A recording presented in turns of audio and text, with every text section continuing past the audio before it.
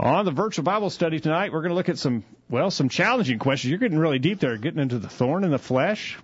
Well, I got to thinking, I don't think we've ever discussed Paul's thorn in the flesh, which I think is just a neat sort of Bible question. It's not critical. It's not critical to know the answer to it, but I think there's actually some lessons to learn from Paul's thorn in the flesh. I kind of put that in at the end, the last of our discussion, in case we have time to get. We may not have time to get to it because we actually have a guest joining us here in just a minute to talk about some questions that have come up about our giving, not how much we give or even the attitude that we have when we give, but actually the mechanics of our giving. All right, and then we're going to get into a discussion about Paul taking a vow. Was he still acting like a Jew? And that comes from our Bible study here at College View last night. We talked about that in our Acts study, and I thought that might be interesting to discuss on the virtual Bible study. We're going far and wide, and we're going fast on the program. We called our topic tonight, 3 Challenging Questions. That's going to be a good discussion. We're getting started right now. It's time for this week's edition of the Virtual Bible Study.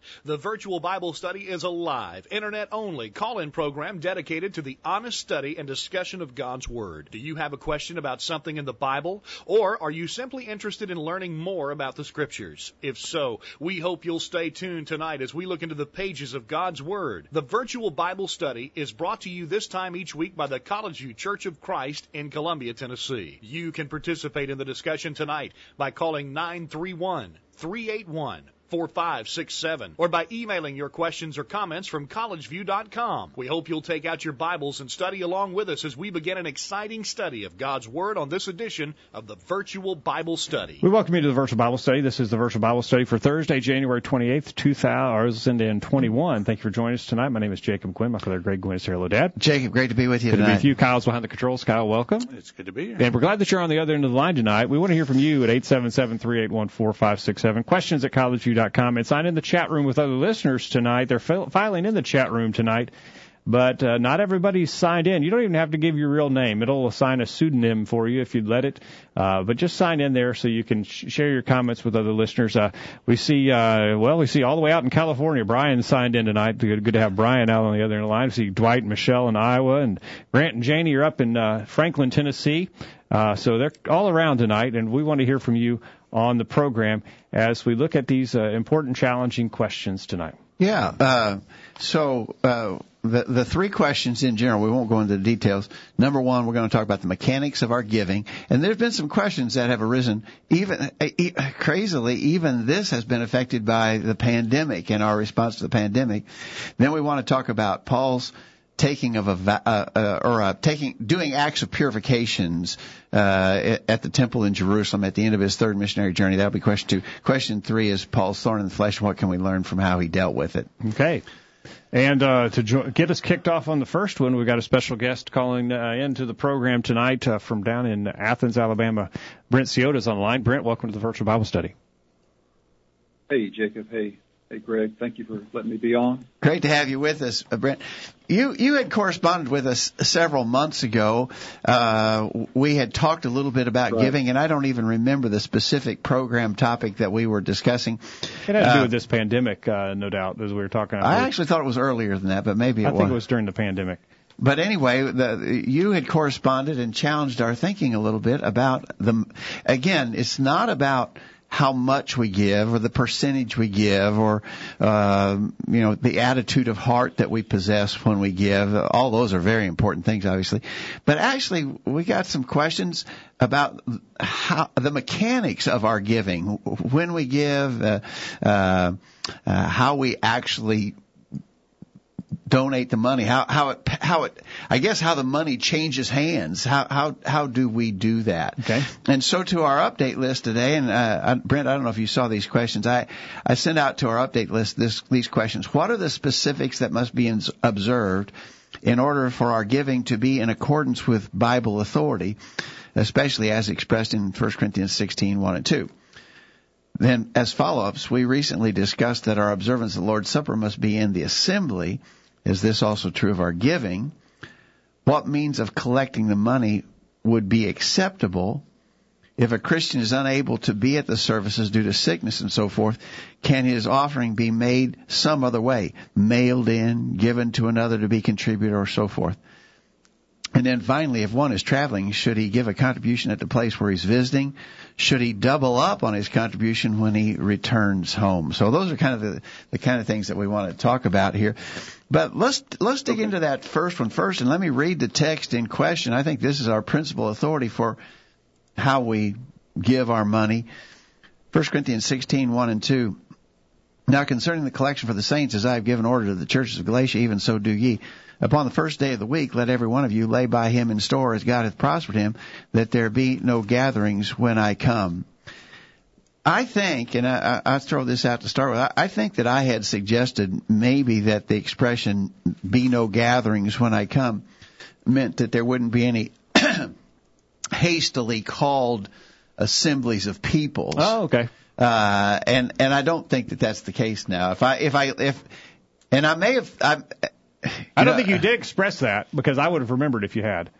If I gave that if I intimated that, I don't think that's the case. I think he means no gatherings of money, so that they won't have to hurry up and gather up a bunch of money when he gets there. This was the end of going toward his end of his third missionary journey. He's going back to Jerusalem. He's going to carry a gift to the needy saints. He's actually serving as the courier for the churches in that time frame. He's just carrying the money because he's going there anyway. But he said, I'm coming through there and have it all gathered up on the first day of the week, so that when I get there, there doesn't have to be a rush to assemble the money together. Yeah, it makes more sense than he didn't want them to have to gather together as a church. Like he didn't want to see them or something. That makes more sense that he didn't want them to have to rush around to get the funds together. Right. But if I recall correctly, Brent, this was during the beginning of the pandemic. We were talking about things that needed to be done in the assembly. The Lord's Supper is clearly from 1 Corinthians chapter 11, needs to be done in the assembly of the saints. And we had said at that point that we thought the collection needed to be taken in the assembly, but you challenged us on that and said, where do you see that in the Scripture? So, Brent, explain your thinking there on that, where this could be done outside of the assembly. Right, and again, thank you for letting me contribute to the study. And like I said before we before I got on the air, that likely you're going to help me contribute more to my study. But just one thing I thought about is, there's some instructions to the churches in the New Testament that specifically involve the assembly of the church. Like, for example, we look at 1 Corinthians chapter 11. And we see the assembly specifically worded in those instructions. We could look at that more, but then there's also even instructions like in 1 Corinthians 14. Paul, is describing the church come together, verse 23, and then he has some instructions for prophets and tongue speakers, and even some restrictions to women. But so here's there are some instructions that we see in the New Testament that do specifically involve the assembly of the church, like there in chapter 11, chapter 14. But from the wording of chapter 16, 1 Corinthians 16, 1 and 2, I don't see the restriction to the assembly of the church as I do in the wording to those in those chapters, other chapters. I'm in agreement with you on that, Brent. That obviously, now, we could talk about what we have always done. And of course, that's not proof of anything. We always did it this way, and that is absolutely no proof that it is the way it should be done or the right way to do it necessarily. But we have always taken up the collection during the assembly time, which I think is absolutely okay. Yeah, and you could make it. There may be a lot of different ways of judgment in the way that the church would carry out that collection on the first day. Right. Maybe in the assembly. Yes, in the assembly, what we've typically done, every place I've ever worshipped, they pass the plate, so to speak, and you drop your money in. Mm-hmm. But we could all go up to the front. Everybody file out of their seat, go up to the front and drop it in, go back and take their seat. I mean, there's all kinds of ways that could be done, even within the assembly. And I don't think nobody that I know of would argue that it has to be done that specific way. Typically, it's been done the way we do it because it's a pretty effective way to get the job done. It's an expedient. I think it's an authorized expedient. That just works, and that's the reason why we've done it that way. And again, I feel absolutely comfortable with that being scriptural. I don't know how anybody could argue that is outside the bounds of Bible authority. Now, I guess we should state the obvious. It has to be done on the first day of the week, because that is specified. On the first day of the week, let every one of you lay by him in store. And we would make the argument that would preclude the other 6 days of the week. Since one day of the week is specified, we would not be at liberty to take up a collection of the saints on the other 6 days. Yeah, so we meet on Wednesday night for Bible study, but we don't have authority to do the same thing we do on the Lord's Day, but just do it on Wednesday night. We don't have authority for that. Right. So that Greg, and go ahead, Brent. And there was something you said earlier as you were asking the questions, I believe, like, someone might mail in a contribution, but the key, it looks like, would be that contribution went in to the collection on the first day of the week. That would be the key. I think that's right. You and I were talking yesterday on the phone, and here's a possible scenario that I think I would object to. So I mail in my contribution, and it just so happens that the guy here, that maybe we have a deacon who is in charge of the financial matters, and he goes to the mailbox and he sees my check there, and he just happens to be going directly by the bank on his way home, and so he just deposits it on Thursday. My check arrived in the mail on Thursday, and he just took it directly and deposited it at the bank on Thursday. What happened there is that the money actually changed hands on Thursday. And I think I'd have a problem with that. There's nothing about the first day of the week there. But on the other hand, as Brent and I were talking last night, if I gave you my check, Jacob, because I'm not going to be here Sunday, and you deposited it into the plate for me on Sunday, then my money actually came into the treasury of the church on Sunday. It came into the possession of the church treasury on Sunday, which is what the Scripture says I'm supposed to do. Do you agree with that, Brent? Right. That it would, yes. It would need to become a part of that treasury, be in that collection on the first day of the week. And other than that, I couldn't do that myself. Yeah. I would have to know that it was going to go into the collection on the first day. Yes. Let's listen to our listeners here, Brent. Dwight's out in Iowa. He says, we read that Paul instructed the saints here to lay by and store on the first day of the week. They were to also do this as they had been prospered. The collection was for the saints back at this time. In this passage, we read that the giving was to be done on the first day of the week. It does not say it was done in any assembly, only the first day of the week. It also says in 2 Corinthians 9, verse 7, according to every man according as he has purposed in his heart, let him give. So Dwight says, he can't read that this is limited to an assembly there in 1 Corinthians 17. And then, or 16, sorry. Kent in Calhoun, Georgia says, I do sincerely appreciate the concern expressed in the question regarding following the authority of the Scriptures. We are living in a time where such is not appreciated by some members of the church. So we need to appreciate such a concern even when disagreements arise regarding certain particulars. Insofar as the assembly itself, it has been established that the Lord's Supper is to be observed in the assembly. 1 Corinthians 11, verse 20, Acts 20, verse 7. When we consider a conjunction between 1 Corinthians 16, 1 and 2 and Acts chapter 20, verse 7, such implies that the contribution was to be made in the first day of the week worship assembly as we have been prospered. So Kent's making a connection there with Acts 20, verse 7, 1 Corinthians 16, 1 and 2.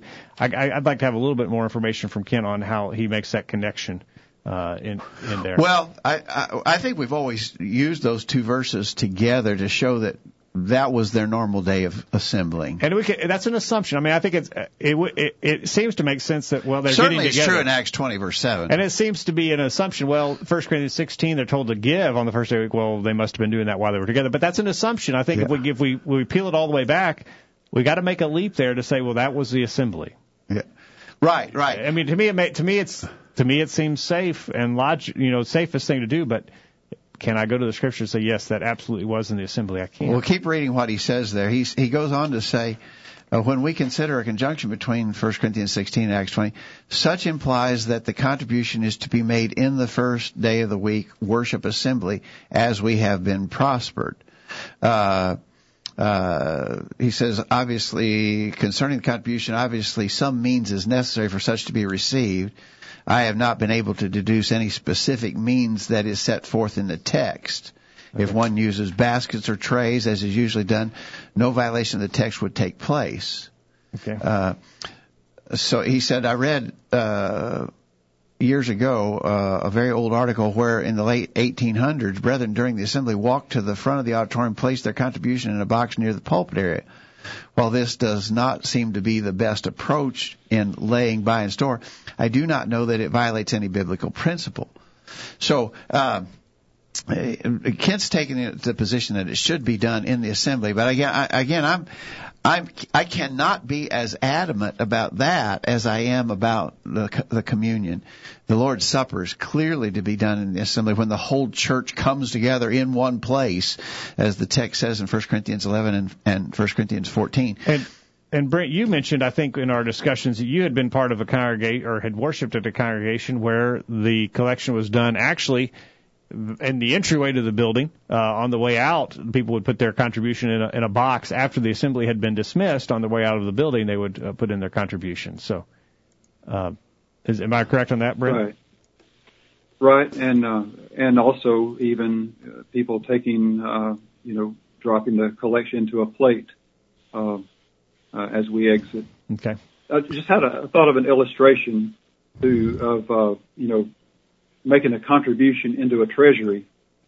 Of course, this illustration is not parallel in every respect. I understand that, but like in Mark chapter 12, 41 to 44, Jesus sat up against the temple, or sat up against the treasury and watched how the people, cast money into the treasury. So, I might say here's a collection.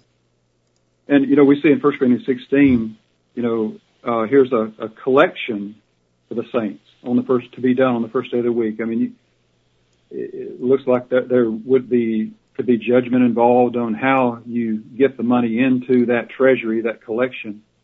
But again, it doesn't look to be restricted to the assembly. Like, and we've mentioned it several times, but like in 1 Corinthians 11, verse 33, when he's talking about the Lord's Supper, he'll say, "Wherefore, my brethren, when you come together to eat, tarry one for another." So, the brethren were coming together for the purpose of partaking of the Lord's Supper, and they were to consider one another, not one eat and the other, not having had anything, but consider one another when you come together to eat. And so it looks explicit there that the church assembles to partake of the Lord's Supper. But here in 1 Corinthians 16, there's a collection for the saints. And so, you make that contribution, you're getting it into the collection, even if you, like you say, as you exit, you drop it into the plate, after the assembly is dismissed. I agree with you, Brent. And so I think the only thing that we can insist upon specifically is that the money changes hands. I'm kind of struggling for a best way to express it, but the money changes hands on the first day of the week. We got a couple comments in the chat room, and then we'll get to a break. Brian in California and Rick both reference Acts 2, verse 42. Here's what Brian says. Acts 2:42 states, "And they continued steadfastly in the apostles' teaching and fellowship and in the breaking of bread and the prayers."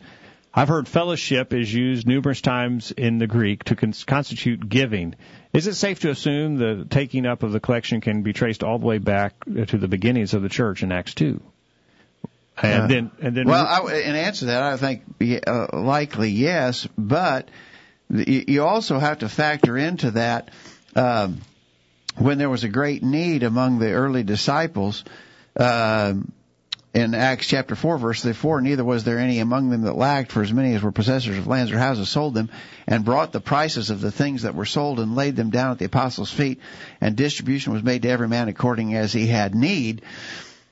Now, that doesn't say what day that was done on, so you'd be taking a leap to say, well, they were doing that every day of the week. Maybe they were doing that on the first day of the week. I don't know. It doesn't say.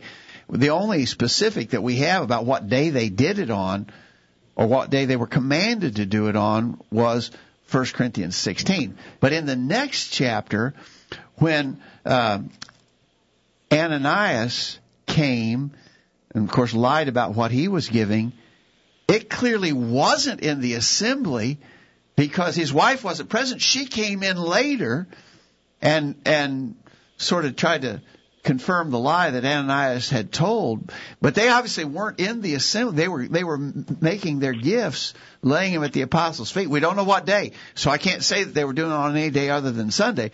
But I think you can say from that it was not an act that was being done in the assembly. Here's what Rick says. He says in Acts 2:42, the word fellowship has reference to their giving.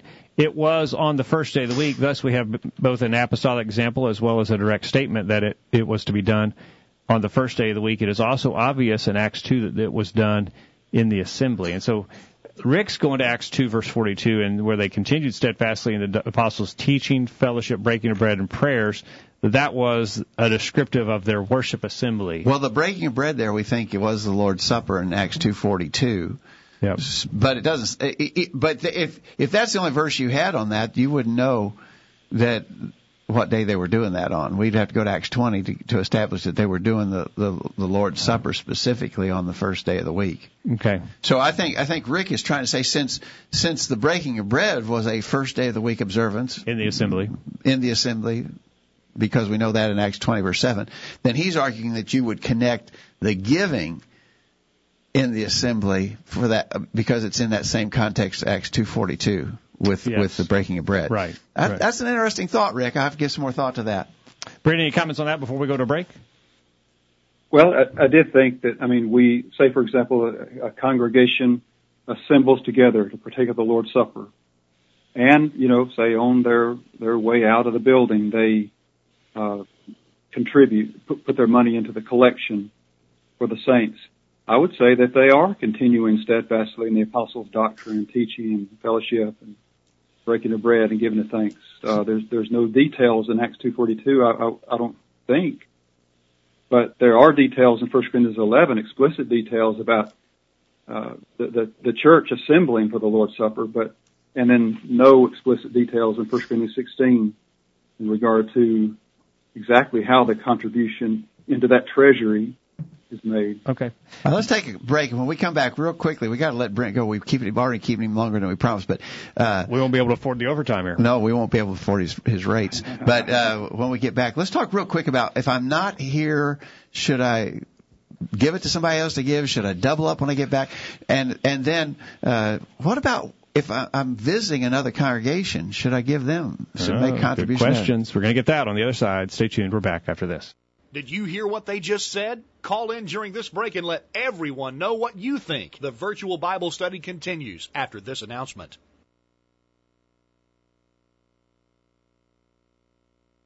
Here's a quick thought. See that no one repays anyone evil for evil, but always seek to do good to one another and to everyone. 1 Thessalonians 5, verse 15. In a world full of evil, God calls us not to repay evil for evil. Instead, He says we should always seek to do good.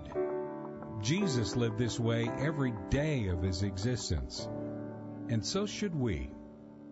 Seize the day. Here's some quotes worth pondering.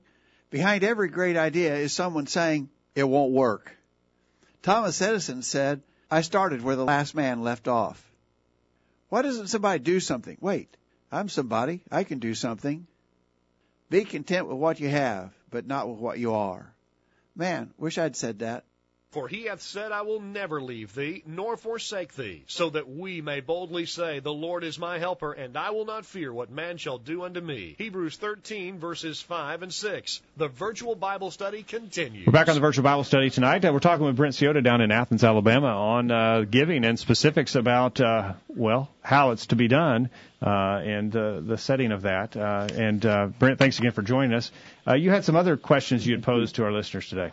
Okay, so again, I actually think, and I asked this question, if I'm unable to be at services because of sickness or maybe traveling, can I make my contribution at the congregation where I'm a member in some other way? I think I can. I think I can give it to someone else so that it's contributed on the Lord's Day. I think I can mail it in so long as I know that whoever gathers the mail is going to see to it that it is put into the collection on the first day of the week. To me, the first day of the week is the key. It needs to be on the first day of the week. Brent, your thoughts on that? Well, looking at verse 2, thinking about verse 2, let every one of you lay by him in store as God has prospered him. So I'm making a determination according to how God has prospered me on what I'm going to give. Say I'm sick, or in prison, or shipwrecked, or whatever. We hope you're in prison we hope you're in prison for Christ's sake, not for other reasons. Right. There'd be some things I could not do. I could not assemble to partake of the Lord's Supper. I could not contribute into that treasury, that central collection, you might say. But each that first day that I'm say I'm shipwrecked, I'm marooned on an island. I'm planning to give according to what I've been prospered. If at some point I've got to get that money into that I've got to actually make that contribution. I've got to contribute into that collection. The next time that it rolled around, the next Sunday that I was available to assemble or whatever, or be there, get that money to the collection, I'd do it. So I wouldn't skip that Sunday because I was marooned.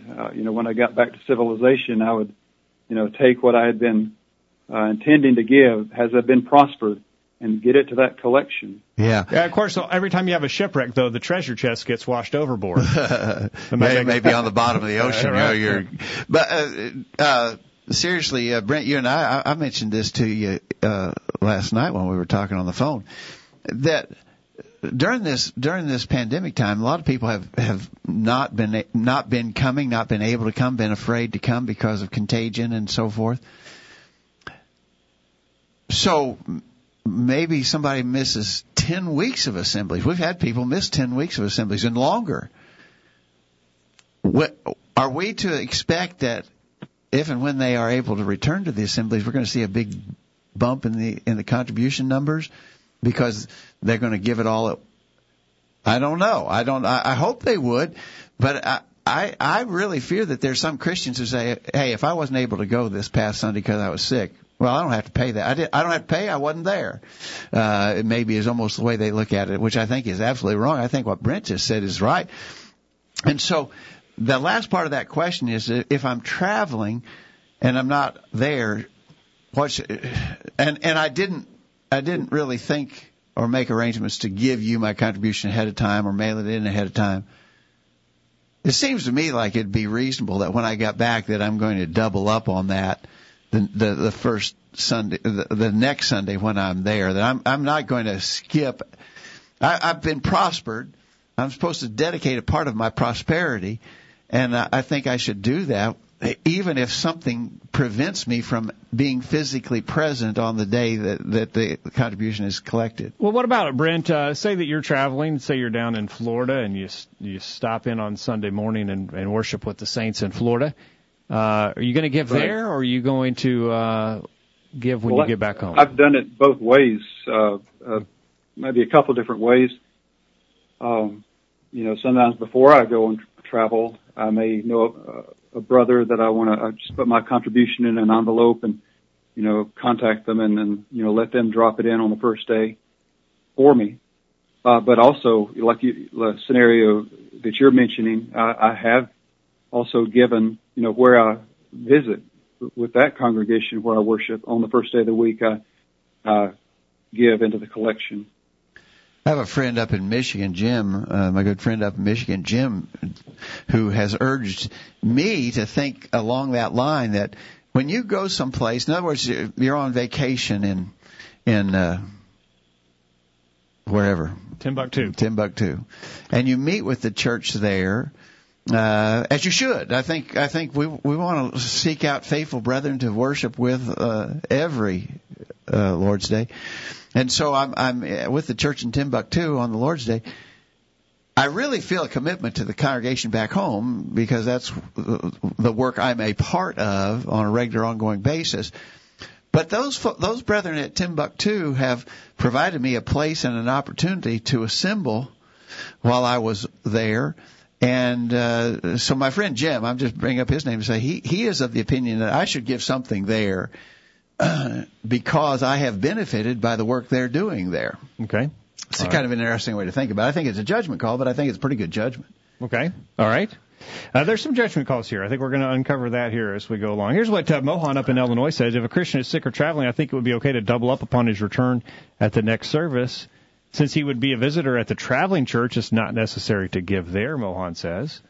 And Dwight says, my personal thought on giving it, if I miss due to being out of town or illness, is to make it up on the next first day of the week. To mail it would not be in accordance with giving on the first day of the week because that would have to mail on a day or 2 or 3 before the first day of the week and take a chance that it may not even arrive. Could I give it to someone to place in the plate for me? Well, yes, I could, but would I be giving on the first day of the week, or would someone else be doing it for me? Personally speaking, if I'm going to be gone, I need to be the one to give on my return, he says.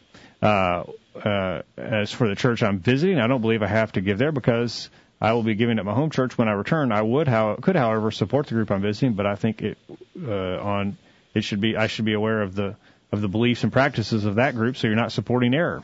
Interesting thought. That is a good one. That is good. But I would yes, go ahead, Brent. No, I was just thinking of an illustration on something, and I mentioned. I was just thinking about an illustration, Jacob, on something that was said in that comment.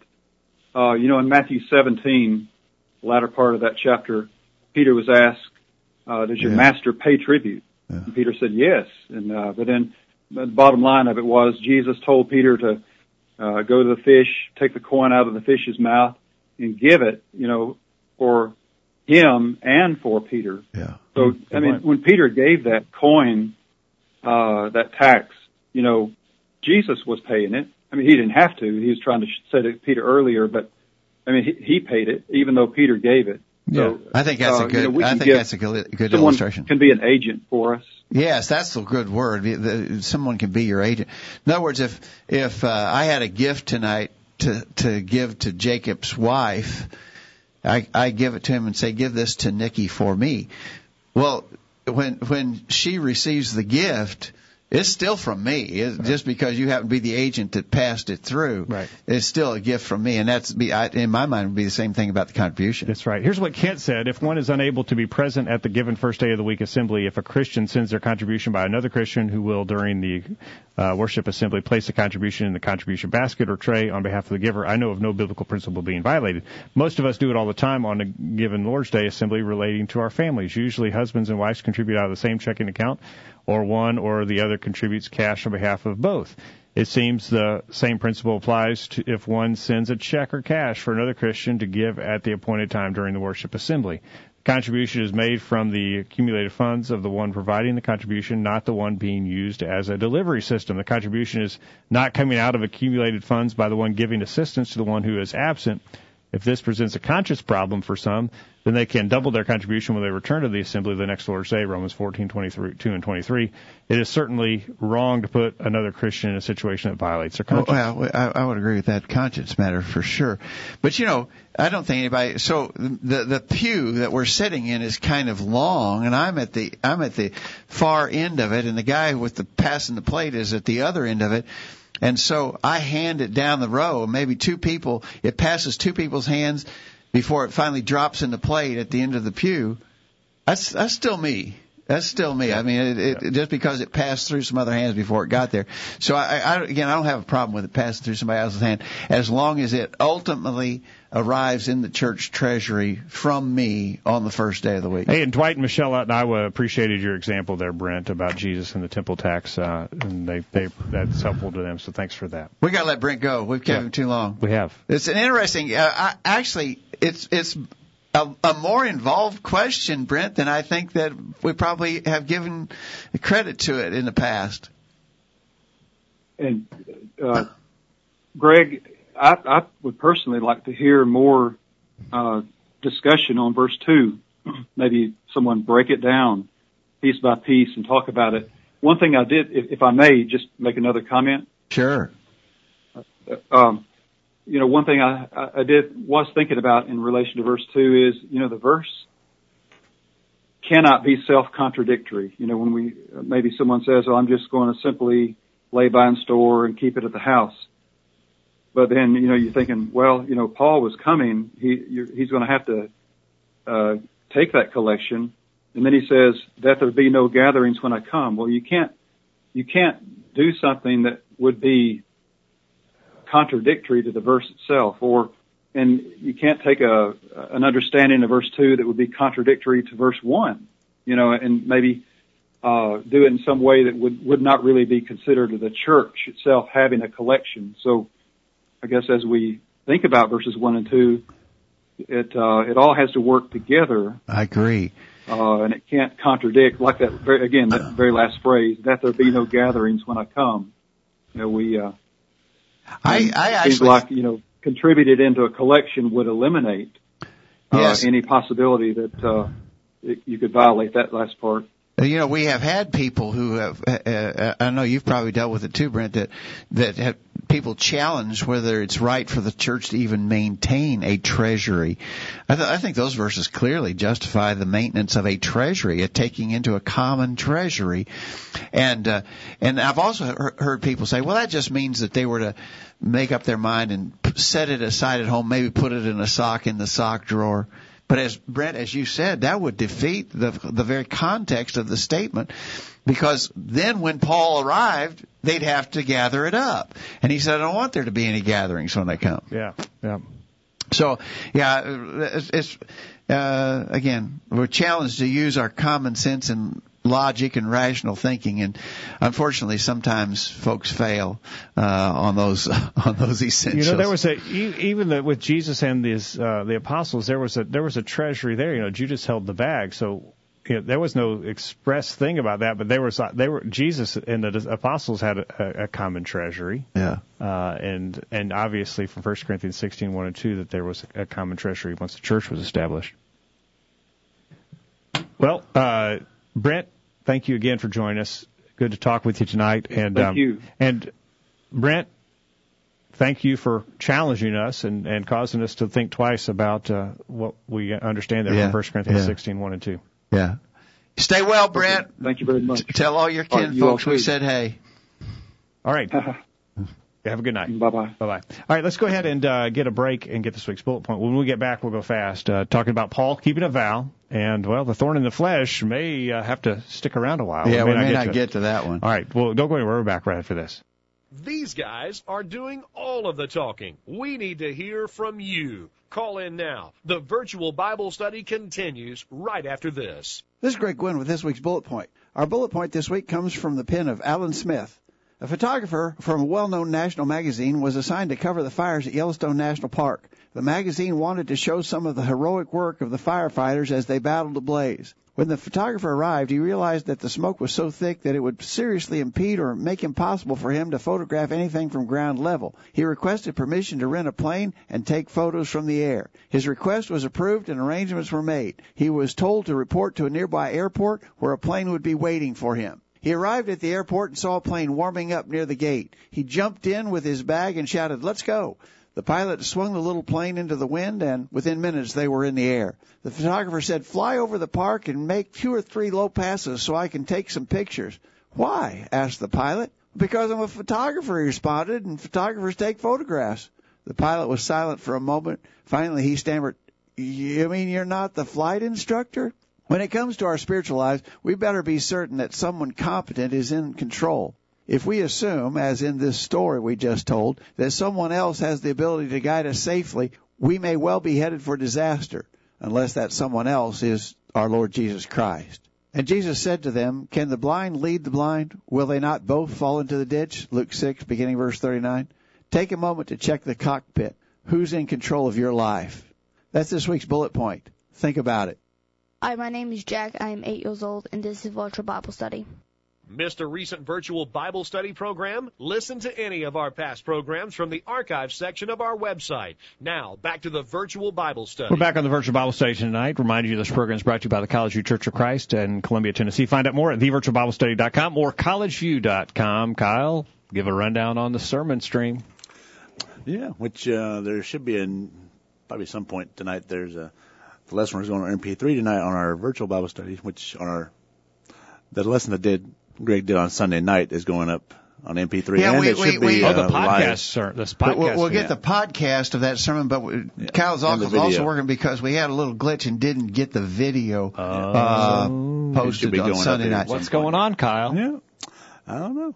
I think it's YouTube changes their streaming so much it's hard to keep up with it. Oh, we might have to get fired if you go straighten up. That was kind of a different sermon. I entitled it Roman Emperors and U.S. Presidents.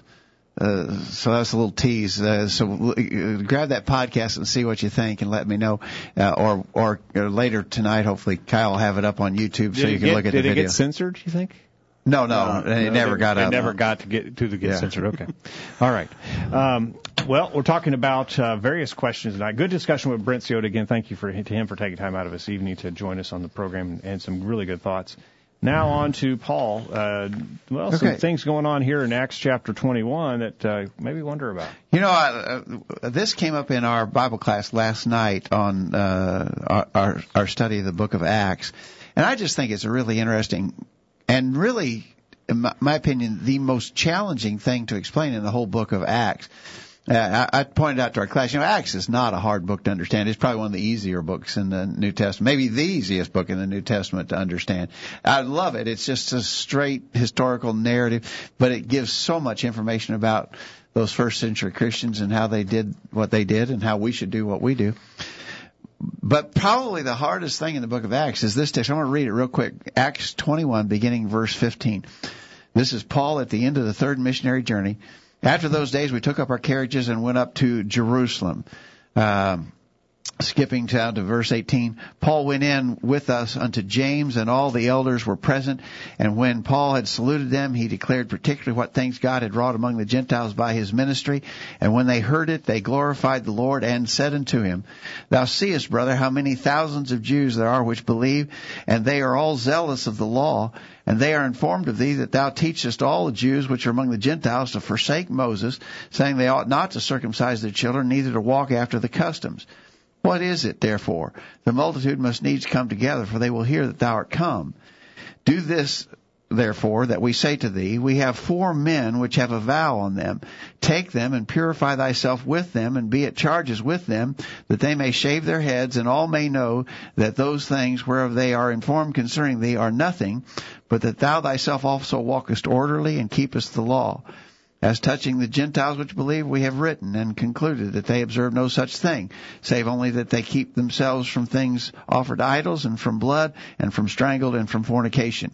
Then Paul took the men, and the next day, purifying himself with them, entered into the temple to signify the accomplishment of the days of purification, until that an offering should have been offered for every one of them. So, here's the question that we have. Paul obviously engaged in certain rites of purification according to the law of Moses. But we understand that the law of Moses had been ended at that point in time by 30 years at least. And so, how do we explain Paul doing that?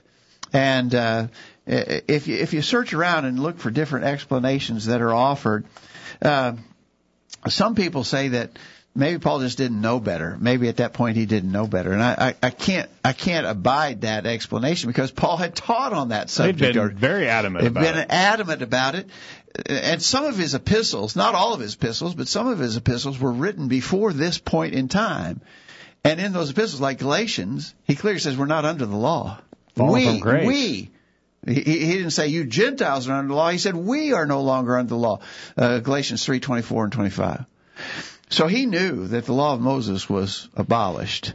So he couldn't say Paul acted in ignorance. Some people say that he acted in weakness, that he sinned, that he was overwhelmed by the pressure of the Jewish presence. He compromised in Jerusalem, and he compromised on the matter, and that he shouldn't have done it, and he did it, and it was a sin for him to do it. I have a problem with that. Now, as I expressed in our class last night, my problem is not to say that apostles were above sin. We know they were not. Peter sinned in Galatians 2. In Paul, similar fashion. Yeah. I mean, if this was right there, Peter fell victim to the pressure of the Jews and sinned, and Paul confronted him. So here's the point in Galatians 2. When Peter, an apostle, sinned, his sin is exposed and rebuked. If Paul on this occasion sinned, it is not exposed that he sinned, and he's not rebuked for the sin that he committed. And furthermore, it wouldn't only be Paul who committed the sin, it would be James, the brother of our Lord, and the other elders in Jerusalem who actually told him to do it. So you got a whole bunch of them committing. I can't go there. If we have an apostle sinning and his sin is not exposed and rebuked, then that calls into the question the whole category of Bible authority that we refer to as apostolic example. How do we know which apostolic examples are good and which ones are not? Who gets to decide? Yeah. So you're really opening a can of worms if you say that Paul sinned there. I think the best explanation is that Paul was engaging in that activity as an act of Jewish national custom. Paul was a Jew. He was ethnically a Jew. He never distanced himself from that Jewish identity. He embraced it. He was not ashamed of the fact that he was a Jew, raised as a Jew. When he went into every city on his missionary journeys, almost every city, the first place he went to was the Jewish synagogue. Obviously, he went there to tell them about Jesus, but he associated with the Jews in the synagogue. He had a great love for his brother. Romans talks about Romans that. 10. His heart's desire is that his Jewish brethren might be saved. And so Paul never distanced himself from his Jewish identity.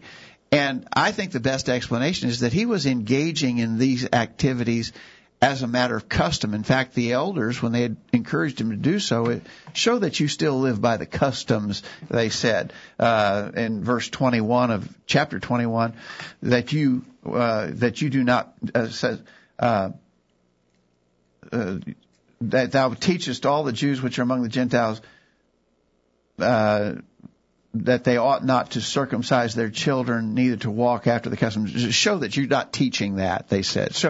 But they even used the word customs, that you're not teaching them to forsake the customs. And so I think what he was doing there was a matter of Jewish national tradition, custom. Now the question is, it was engaged, it was a religious act. It was engaged as a religious act. And some people would have a problem with that maybe, but I actually think that we could do some things that are not specified for us religiously, but we might choose to do them even though they have a religious overtone. In the example in our class last night, I suggest, if we wanted on a spring Sunday morning to go out into a country place, maybe we agree to meet at a park at sunrise. And we're going to have several of us decided that we're going to go there. We're going to be there when the sun comes up, and we're going to have prayer and commemoration, remembering the events surrounding the resurrection of Jesus, which, the women first discovered that he was resurrected very early as the sun was rising on the first day of the week. Could we do that? I think we could do that. We couldn't bind somebody. We couldn't say, now you be out there at sunrise or you'll be sinning. But we could choose to do that. Paul was not binding this observance. In fact, we know that Paul, if anybody tried to bind elements of the Jewish law, he withstood them adamantly. Remember, when some tried to insist that Titus be circumcised, he wouldn't put up with that for a minute. But on the other hand, he did have Timothy circumcised just to avoid any questions or controversy that might hinder the work. And so he would observe Jewish custom, but he wouldn't allow it to be bound. Let's see if Kent agrees with that. You guys are usually on the same page. He says Acts 21:19 through 26 is admittedly a section that presents some difficulties in Bible study. However, such considerations and discussions about the passage needs to be understood that this deals with a time element that was limited to the first century prior to the destruction of the temple in Jerusalem and would not occur today. Yeah, we couldn't do it today if we wanted to. Well, you couldn't go to the temple. Yeah. I see no reason why this should cause a problem among brethren today. In other passages, Paul, by inspiration, taught that the Old Testament law was no longer binding. To teach contrary to what Paul had taught would be sinful. Salvation was through Christ, not by Mosaic law. However, Paul did not forbid the Jews from observing such practices as recorded in this passage, along with physical circumcision, if they did so upon the basis that such was nothing more than practicing their Jewish heritage. By engaging in such customs, he was attempting to preserve his ability to influence the Jews on behalf of the gospel. 1 Corinthians 9:19 through 21. That's a good passage to tie in here. Yeah, all things to all men. Yeah, he was trying to not offend them. He was going, he didn't want to look like he was thumbing his nose at God or what was, established. Somebody in the class last night pointed out, Paul acknowledged in 1 Corinthians 8 and 10 and Romans chapter 14 that you could even eat meats offered to idols. Now that obviously had some religious overtones to it.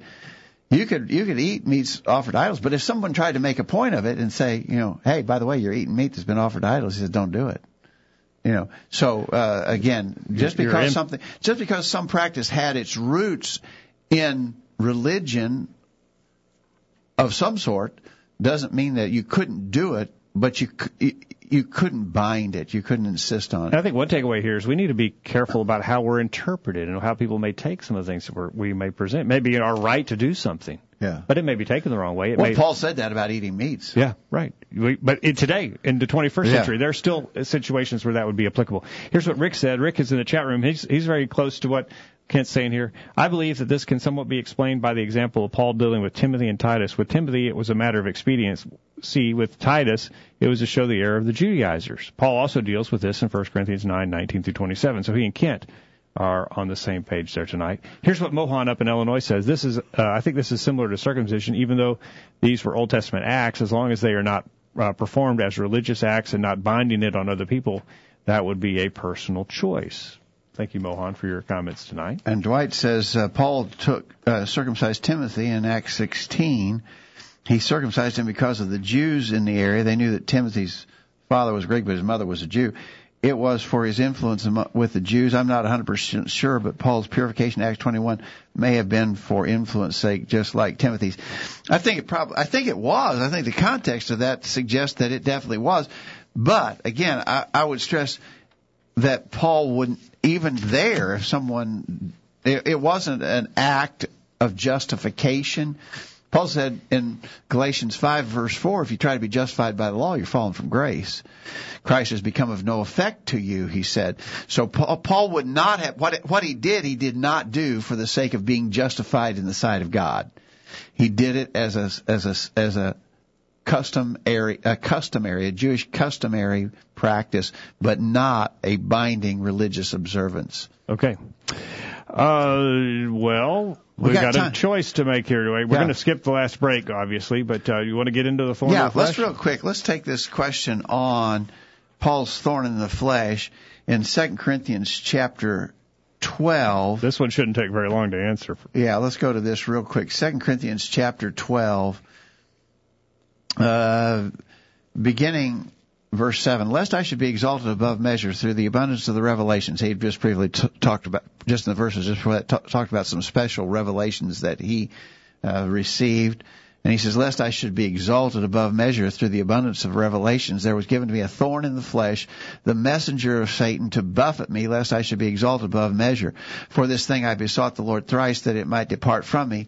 And he said unto me, my grace is sufficient for thee, for my strength is made perfect in weakness. Most gladly, therefore, will I rather glory in my infirmities, that the power of Christ may rest upon me.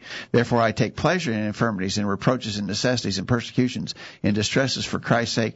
For when I am weak, then am I strong.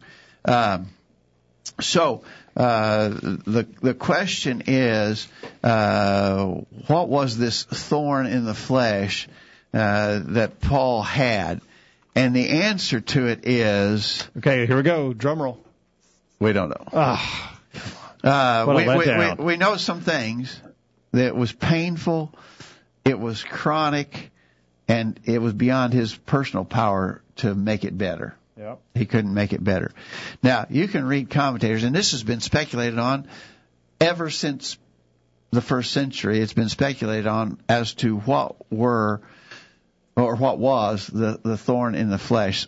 And I've got a list of some commentators who said eye trouble. And I think a lot of people think maybe it was eye trouble. That'd have to be the one I'd vote for if I had to vote. Some people say stomach trouble. Others, I've heard headaches. Some say it was a character flaw, like a temper that was difficult to control. Others say it was the memory of the persecutions he caused before he was a Christian. Others say it was some particular people or persons who made trouble for him. They were a thorn. Well, we might say they're a thorn in my sides. Yeah. Maybe. Okay. Some say it was constant rejection by his Jewish brethren. And then he specifically mentioned that he was burdened with the care of all the churches. We don't know what any of those were, or which of them was correct. But there is some indication that he had eye trouble.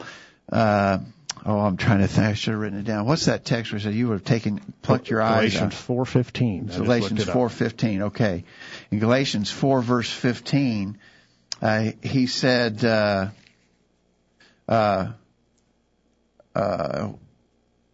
bear you record that if it had been possible, you would have plucked out your own eyes and have given them to me. And then in that same epistle, in chapter 6, verse 11, he said, ye see how large a letter I've written unto you with mine own hand. And some people put both of those statements together to suggest that he had very bad eyesight. And there may have even been deformity. There was apparently something to do with Paul's appearance that was not all that attractive. Yeah. That could have been repulsive even. Yeah. So maybe there's something, maybe these eyes had maybe some kind of infection or something. Or maybe, sometimes, they weren't tracking like they should. They weren't tracking. You couldn't look at him. Maybe he was cross-eyed or something. I don't know. But people have speculated about all those kind of things, and there's just no answer. It's not answerable.